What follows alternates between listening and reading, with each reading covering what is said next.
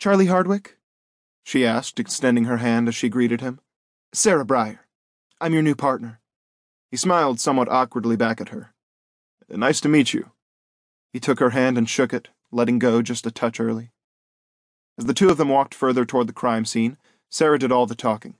So 2 teens snuck out here for a little nighttime action in the woods, and they stumbled on our friend here. He was partially buried, but not very well. Been here a while. Looks like some animals got to him too, so IDing him might be a little tough. As she spoke, Charlie glanced up at the sunlight streaming through the trees. Even though he was wearing sunglasses, he squinted slightly. His eyes were not used to such brightness yet. They approached the body. It was badly decomposed, with very little flesh clinging to what appeared to be a fully clothed skeleton. The head and one of the arms were both completely uncovered. The other arm was still partially buried in the dirt. The earth had worn away just enough that his chest was completely exposed as well. The exposed arm hung stretched out, likely due to an animal getting a hold of it at some point and pulling. Charlie walked up to the body and crouched down to get a better look. He saw some evidence of a cut on the victim's throat, what was left of it, and the clothing that was visible was covered in dark reddish-brown bloodstains. In his mind, Charlie observed the bloodstains first. His eyes ran over the patterns of blood that had covered the victim's shirt. In that instant, his brain jumped back to 16 years ago. Suddenly, Charlie stands in a kitchen. He hears his breath heaving in panic as his eyes look over blood pouring out of his friend's body and all over his clothes. He rushes to try to help him, getting blood all over his own clothes in the process. He lightly slaps his friend in the face to bring him to awareness. Come on, buddy, stay with me. He grabs the phone and dials 911. Hardwick! Charlie snapped back to the present where Sarah stood over him, staring him down in frustration. I asked you, what are your first impressions here? Sorry. Talk to me. What do you see? He gestured to the victim's neck. The victim's throat has been cut, so he likely died of the ensuing blood loss.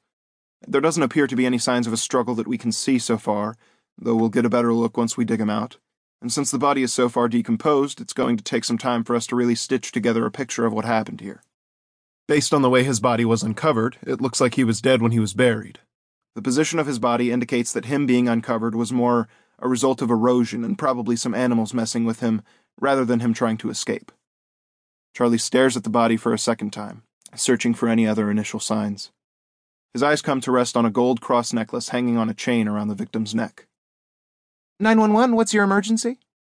Hi, my friend has been shot. Charlie screams frantically. He's bleeding everywhere and he's not showing any signs of life. Hurry, please, he's losing too much blood. Charlie holds his friend tightly, rubbing his face and trying to will life back into his body.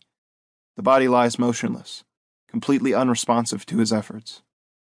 Tears begin to stream down his cheeks as he looks down at his friend's gold cross necklace. Charlie stops trying to revive him. Hardwick, I need to talk to you for a second, Sarah insisted. Charlie snapped out of it, stood up, and walked off to the side with his partner. Once out of earshot of the rest of the officers, she put his hand on his shoulder to stop him, stepped in front of him, and looked him square in the eye. I don't have the time, patience, or desire to babysit you while you get used to the job, okay? You're either here or you're not, and truthfully, I don't really care either way. Get it together or get out. Don't waste my time. He stared back and nodded. You're right. I apologize. I'll keep my head in the game here. He took a deep breath and exhaled. I'm just shaking off a little rust, I guess. Well, you need to shake that rust off quickly or you're not going to last very long. And I'll make sure of it. Understood? He nodded again. Okay. She turns to walk towards the crime scene once again. She tells the force to continue to search the perimeter for any shred of evidence they can find. Once they are done with that, she says, then they can start digging up the body and getting it packed up to go to the lab.